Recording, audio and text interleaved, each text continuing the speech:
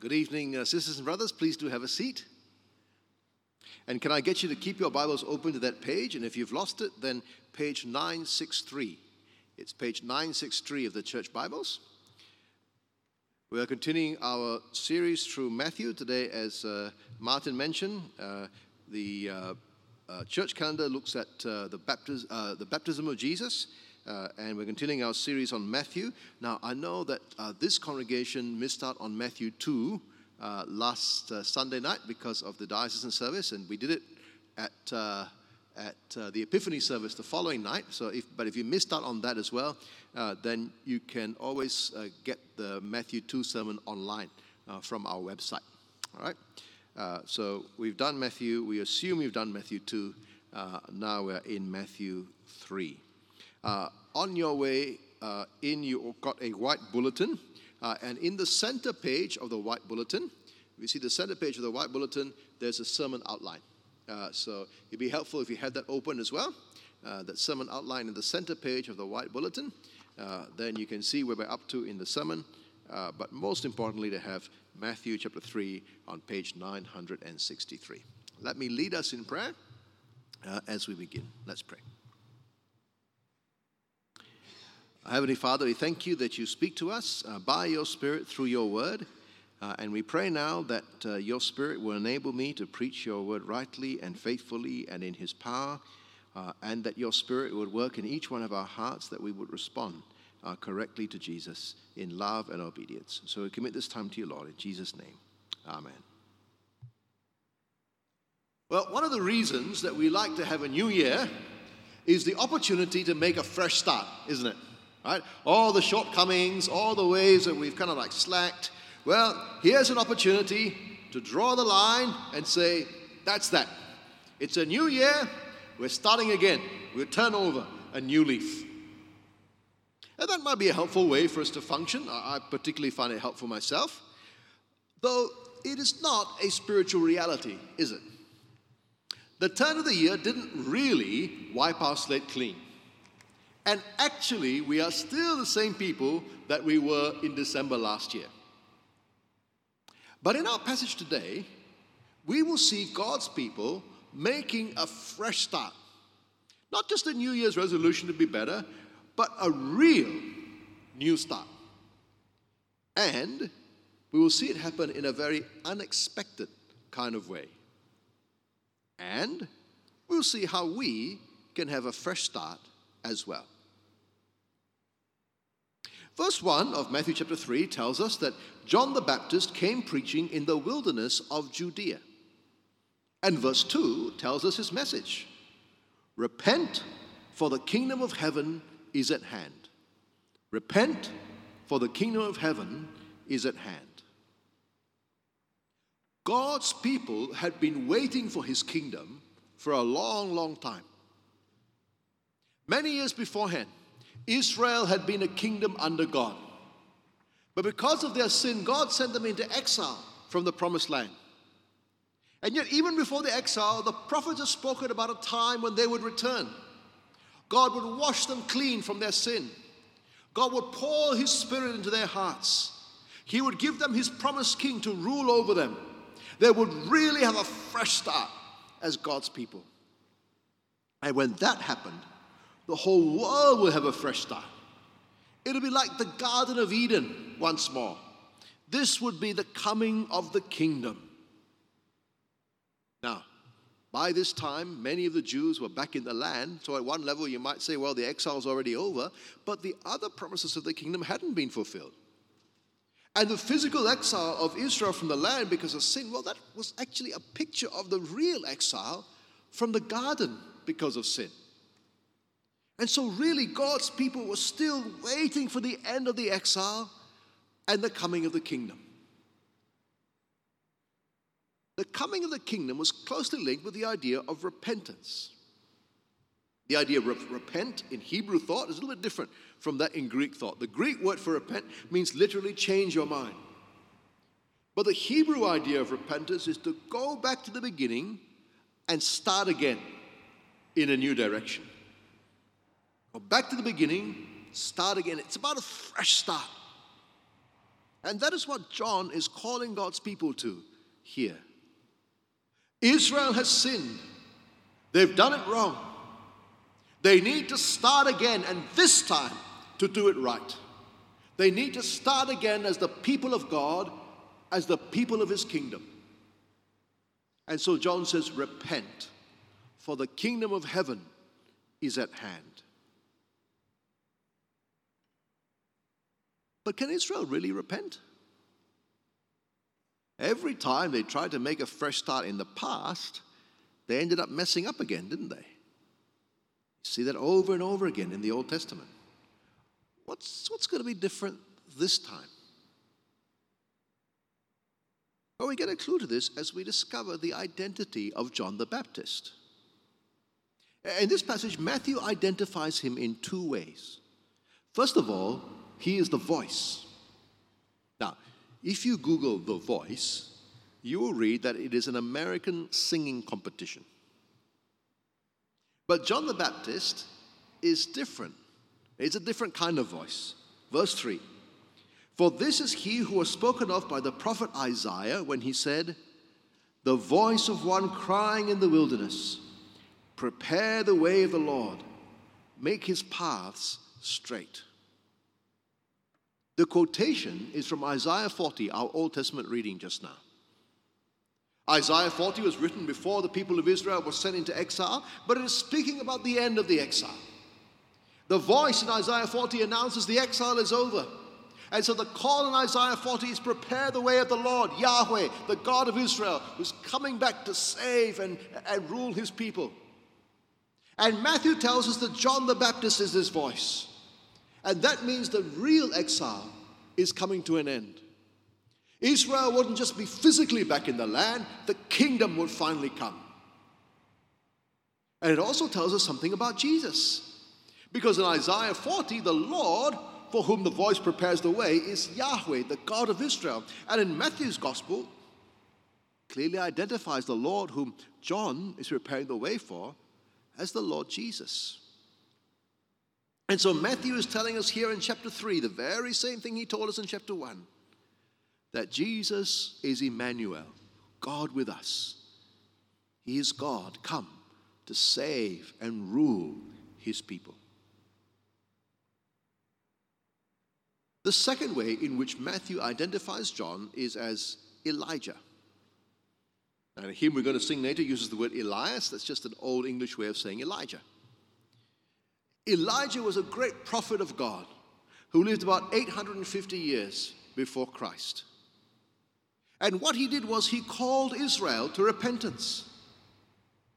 But the prophet Malachi had said that before the day of the Lord, before the day of God's judgment, he was going to send Elijah the prophet. And so if Elijah comes, well, you know God is coming soon to bring both judgment and salvation. But Matthew doesn't actually mention Elijah here, does he? Or does he? If I said that I saw a fat guy dressed in red with white cuffs, with a red and white hat and a big white beard, who would you say that was? Santa or Father Christmas. And you could tell what season it is, couldn't you? What season is it? Christmas. Now, let me read to you a couple of verses from the Old Testament set at Elijah's time. It's 2 Kings 1, 7 and 8, and some people are reporting to the king of Israel about a man they've encountered. It says, the king said to them, what kind of man was he who came to meet you and told you these things? They answered, he wore a garment of hair with a belt of leather around his waist. And the king said, it is Elijah, the Tishbite. Now, look at verse 4 of Matthew chapter 3. Now John wore a garment of camel's hair and a leather belt around his waist. And his food was locust and wild honey because he's living in the desert. What is Matthew telling us here? He's telling us that John is the Elijah figure, isn't it? And if Elijah has come, then the day of salvation and judgment is the next thing on the agenda. Repent, John says, for the kingdom of heaven is at hand. It's near. So how does Israel respond? Well, verse 5 tells us that Jerusalem and all Judea and all the region around the Jordan, they were going after him. And they were being baptized by him in the river Jordan, confessing their sins. The whole nation seems to be wanting to come for repentance. This is good. They know they need to go back to the beginning and start again. They need a fresh start. Remember Israel's beginning? God rescued them from Egypt and brought them through the waters of the Red Sea and then from there into the desert. And now symbolically, as a nation, once again, they're going to walk through the waters and come out afresh.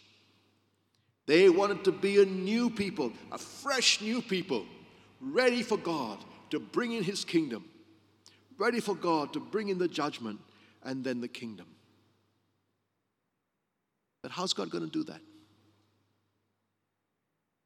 Well, the first thought might be that he might use the religious leaders. But look what John says to them when they come. Verse 7, he saw many of the Pharisees and Sadducees coming to his baptism. He says to them, "You brood of vipers, who warned you to flee from the wrath to come?"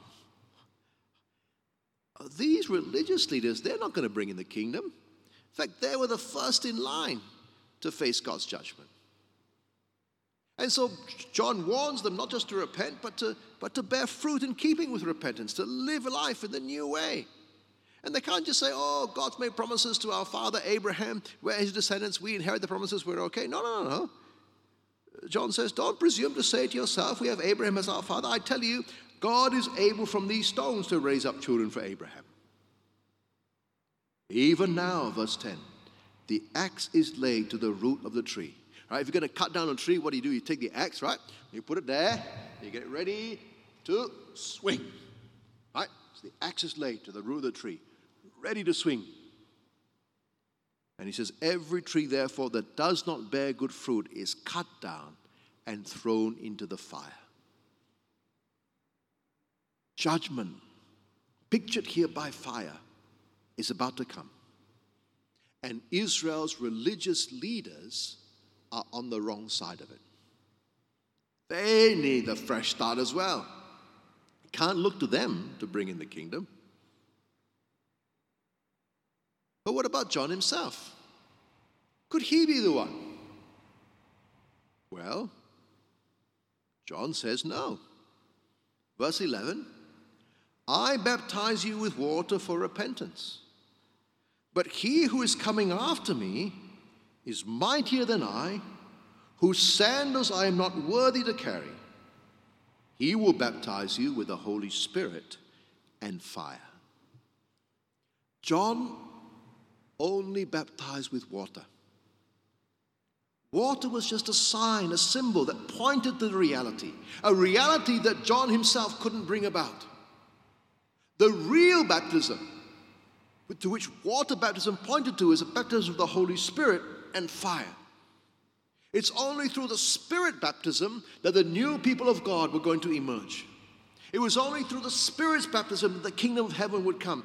And that baptism would be carried out by someone far, far, far more powerful than John. Someone whose sandals, John says, I'm not fit to carry. You know, in those days, a student was supposed to serve their master like a slave, except that he did not need to take off his shoes, because that's the lowest thing of all.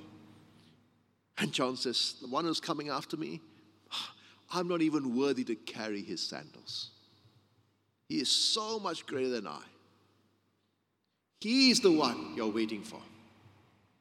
He will baptize you with the Holy Spirit and fire. It's only the Holy Spirit who can give new life. The real starting again that God promised through the prophets, that would only happen when the Holy Spirit is poured out on God's people. Then he will make them a new people. Then he will give them new hearts which long to obey. Water baptism is a sign. John can give that, but only the coming one can baptize with the Holy Spirit.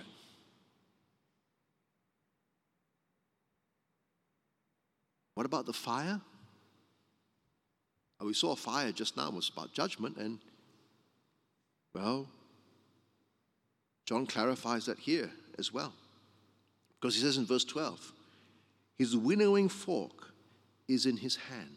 All right, the winnowing fork is the fork you use. It's like a shovel, right? You use to throw the grain into the wind, and then the wind blows away the chaff, the bits that are rubbish because they're lighter, and the wheat, the good stuff, the heavier stuff, drops down. That's how they separate them, right? In our part of the world, they use that for paddy as well, isn't it? Right? They have these big fans nowadays, right? And they take the shovel and they throw it up. They call it mengangin, right? They throw it up, and the fans blow the husks, the humper, away, and then the good rice comes down. You separate those two. His winnowing fork is in his hand.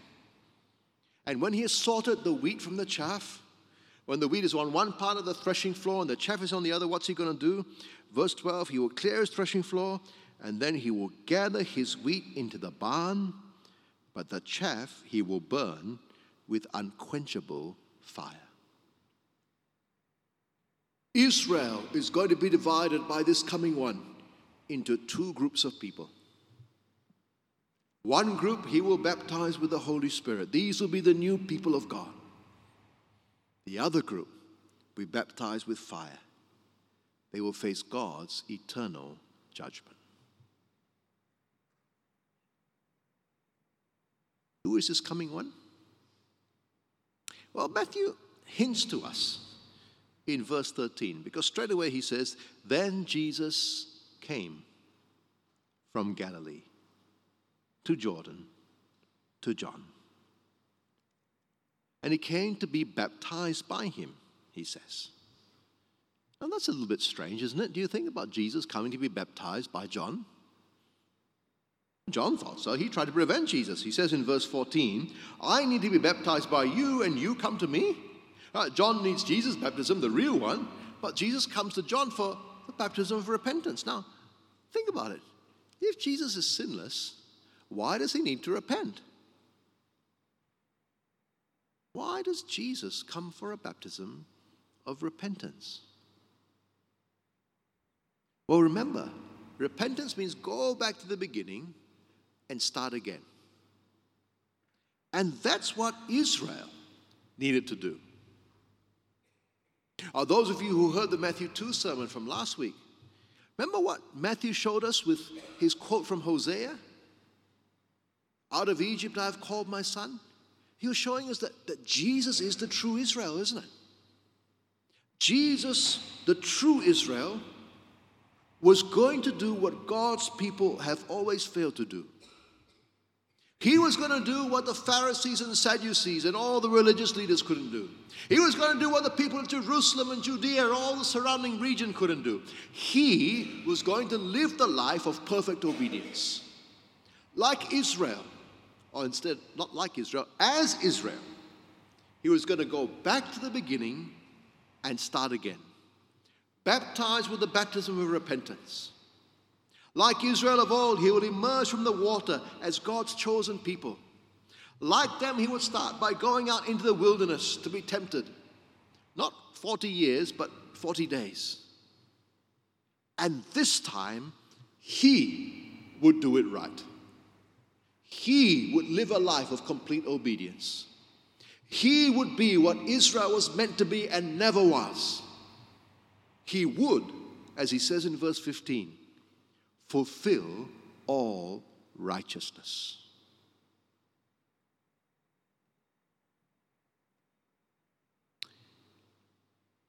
When all the people from Jerusalem and Judea got baptized, nothing actually happened, did it?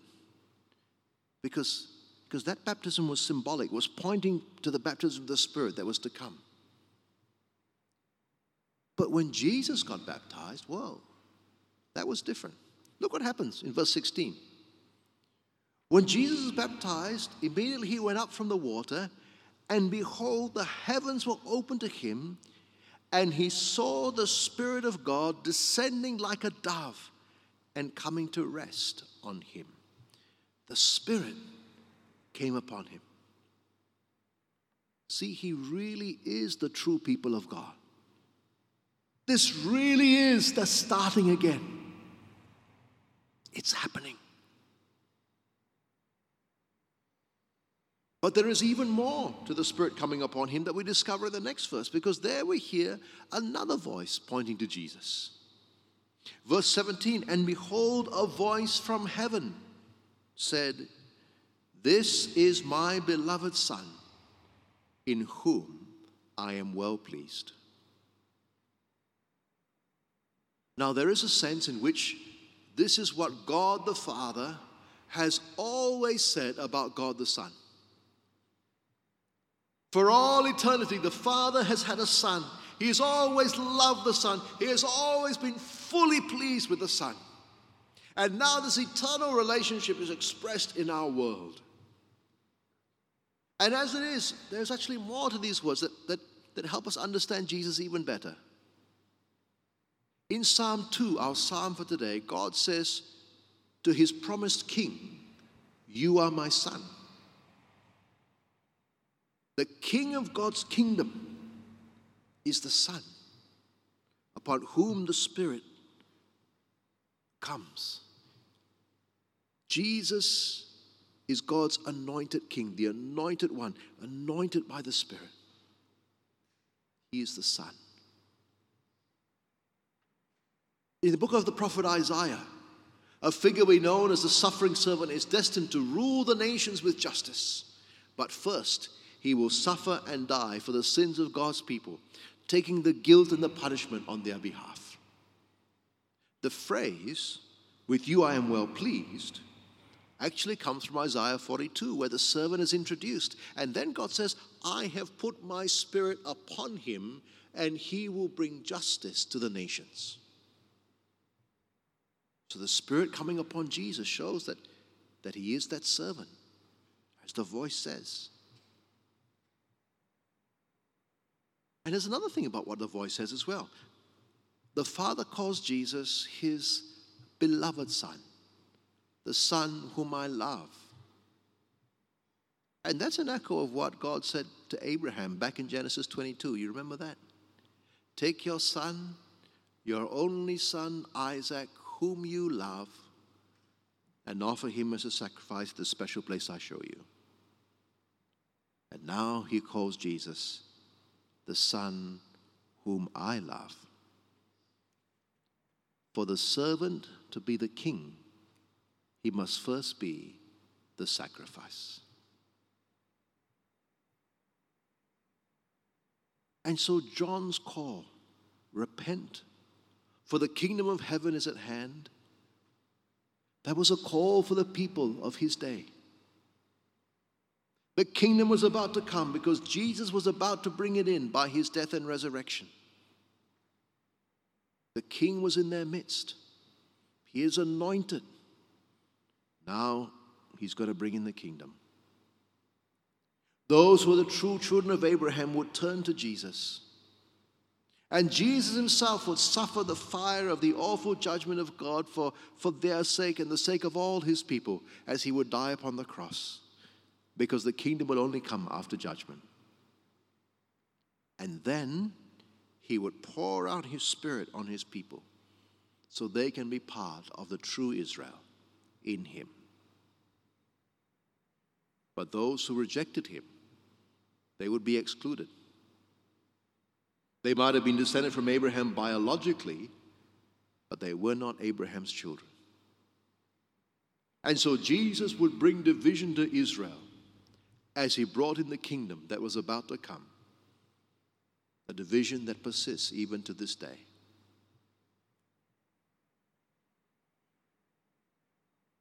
The kingdom came with the death and resurrection of the King. Jesus is the ascended King. "All authority in heaven and earth has been given to me," he said.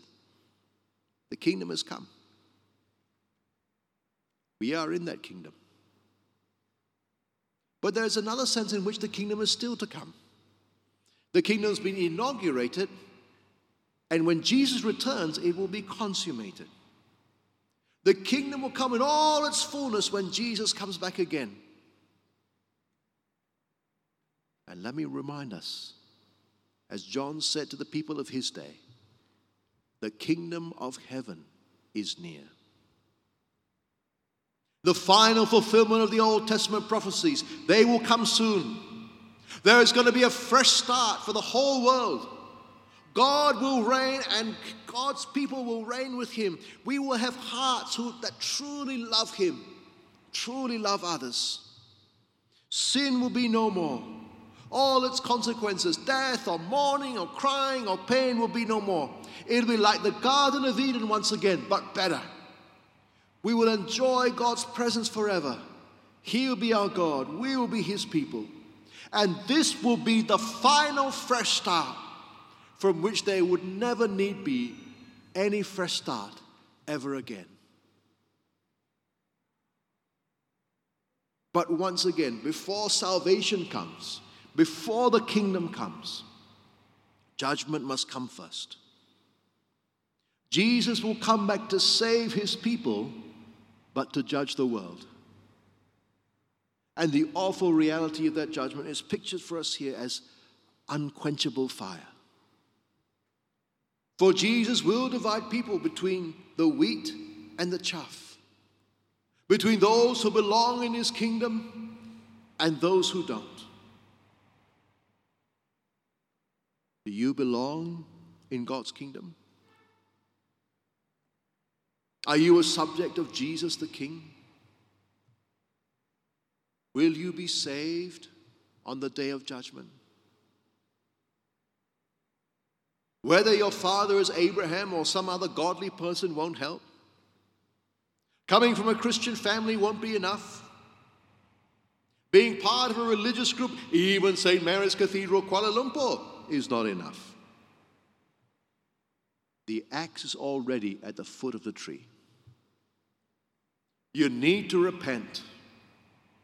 You need to start life all over again, this time with Jesus as King, with his Spirit in your heart. You need a fresh start. I can't give it to you.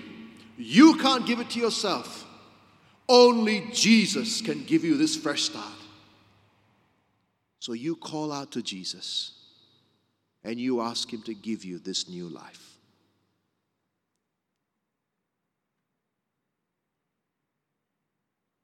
And for those who have this new life, what we've learned about Jesus today helps us to live that life. A new life with Jesus as King means that we surrender to him and we take refuge in him. Psalm 2, that the voice from heaven alluded to, ends with these words: kiss the Son, submit to the Son, bow before the Son, the King, lest he be angry and you be destroyed in your way, for his wrath can flare up in a moment. And then it says, blessed are all who take refuge in him. You cannot take refuge from him, but you can take refuge in him. You come to Jesus as King, if you trust in Jesus as King, then you are safe in him. And you can be confident that you are safe in him, that he saves you from the wrath to come, because remember we saw he is the suffering servant, the beloved sacrificial Son. If you're trusting in Jesus, then you know that he died for your sins. He took your guilt on the cross, and so it's no longer on you. If you are his, then all your sins have been paid for already. They're gone, and you can have confidence on the day of judgment that they won't be cited against you. And so you can live this new life, not wallowing in guilt, but confident that your sins are forgiven. And you can be confident that you are secure because remember, Jesus is the true Israel who repented on our behalf and fulfilled all righteousness for us. He is the one who kept the law perfectly, which means we no longer have to be perfect to be saved. Of course, we're all going to be pressing on towards the goal of holiness. It's part of living with Jesus as King, and mustn't have moral laxity among God's people. But the fact that Jesus has done it for us means that when we do fall, and we all do, we don't stop being God's people. For what we have in Jesus is not just his death on our behalf. We have been given his perfect life, lived on our behalf as well. He is the true Israel, the true people of God. Our life is in him. We have been given his righteousness.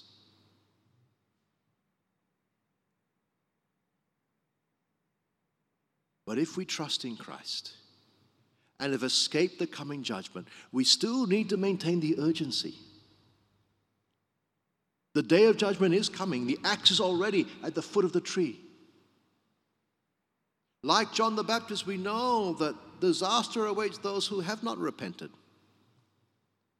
And so we need to be passionate as we remember those whom we care for, to urge them to repent and be forgiven before it's too late, to invite them to come and meet Jesus and to find new life in him. In our passage today, we heard two voices telling people about Jesus. The voice of John the Baptist at the beginning of the passage, and the voice of the Father at the end. Let's join our voices with theirs as we proclaim the one who came not only to judge the world, but to save and rule his people, to give us that fresh start, to be our Lord forever. Let's pray.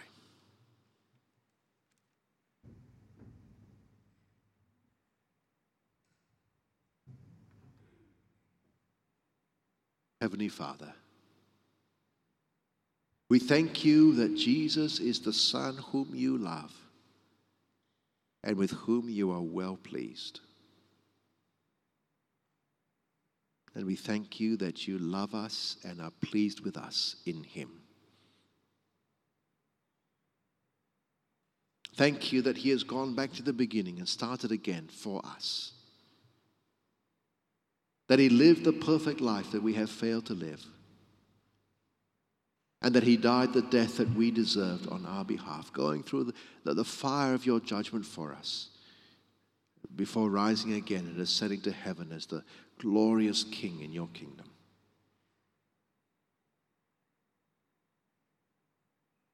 We thank you that he was able to give your people a fresh start when he poured out your Spirit at Pentecost and baptized them in the Spirit. And we thank you that we have been baptized in the Spirit and given new life when we put our faith in him. Father, we pray for anyone here present who has not yet received this new life, this Spirit baptism, this fresh start that comes by faith in Christ. Have mercy upon them, we pray. And so work in them by your Spirit that they acknowledge their sin and turn in trust to Jesus as their Savior and Lord.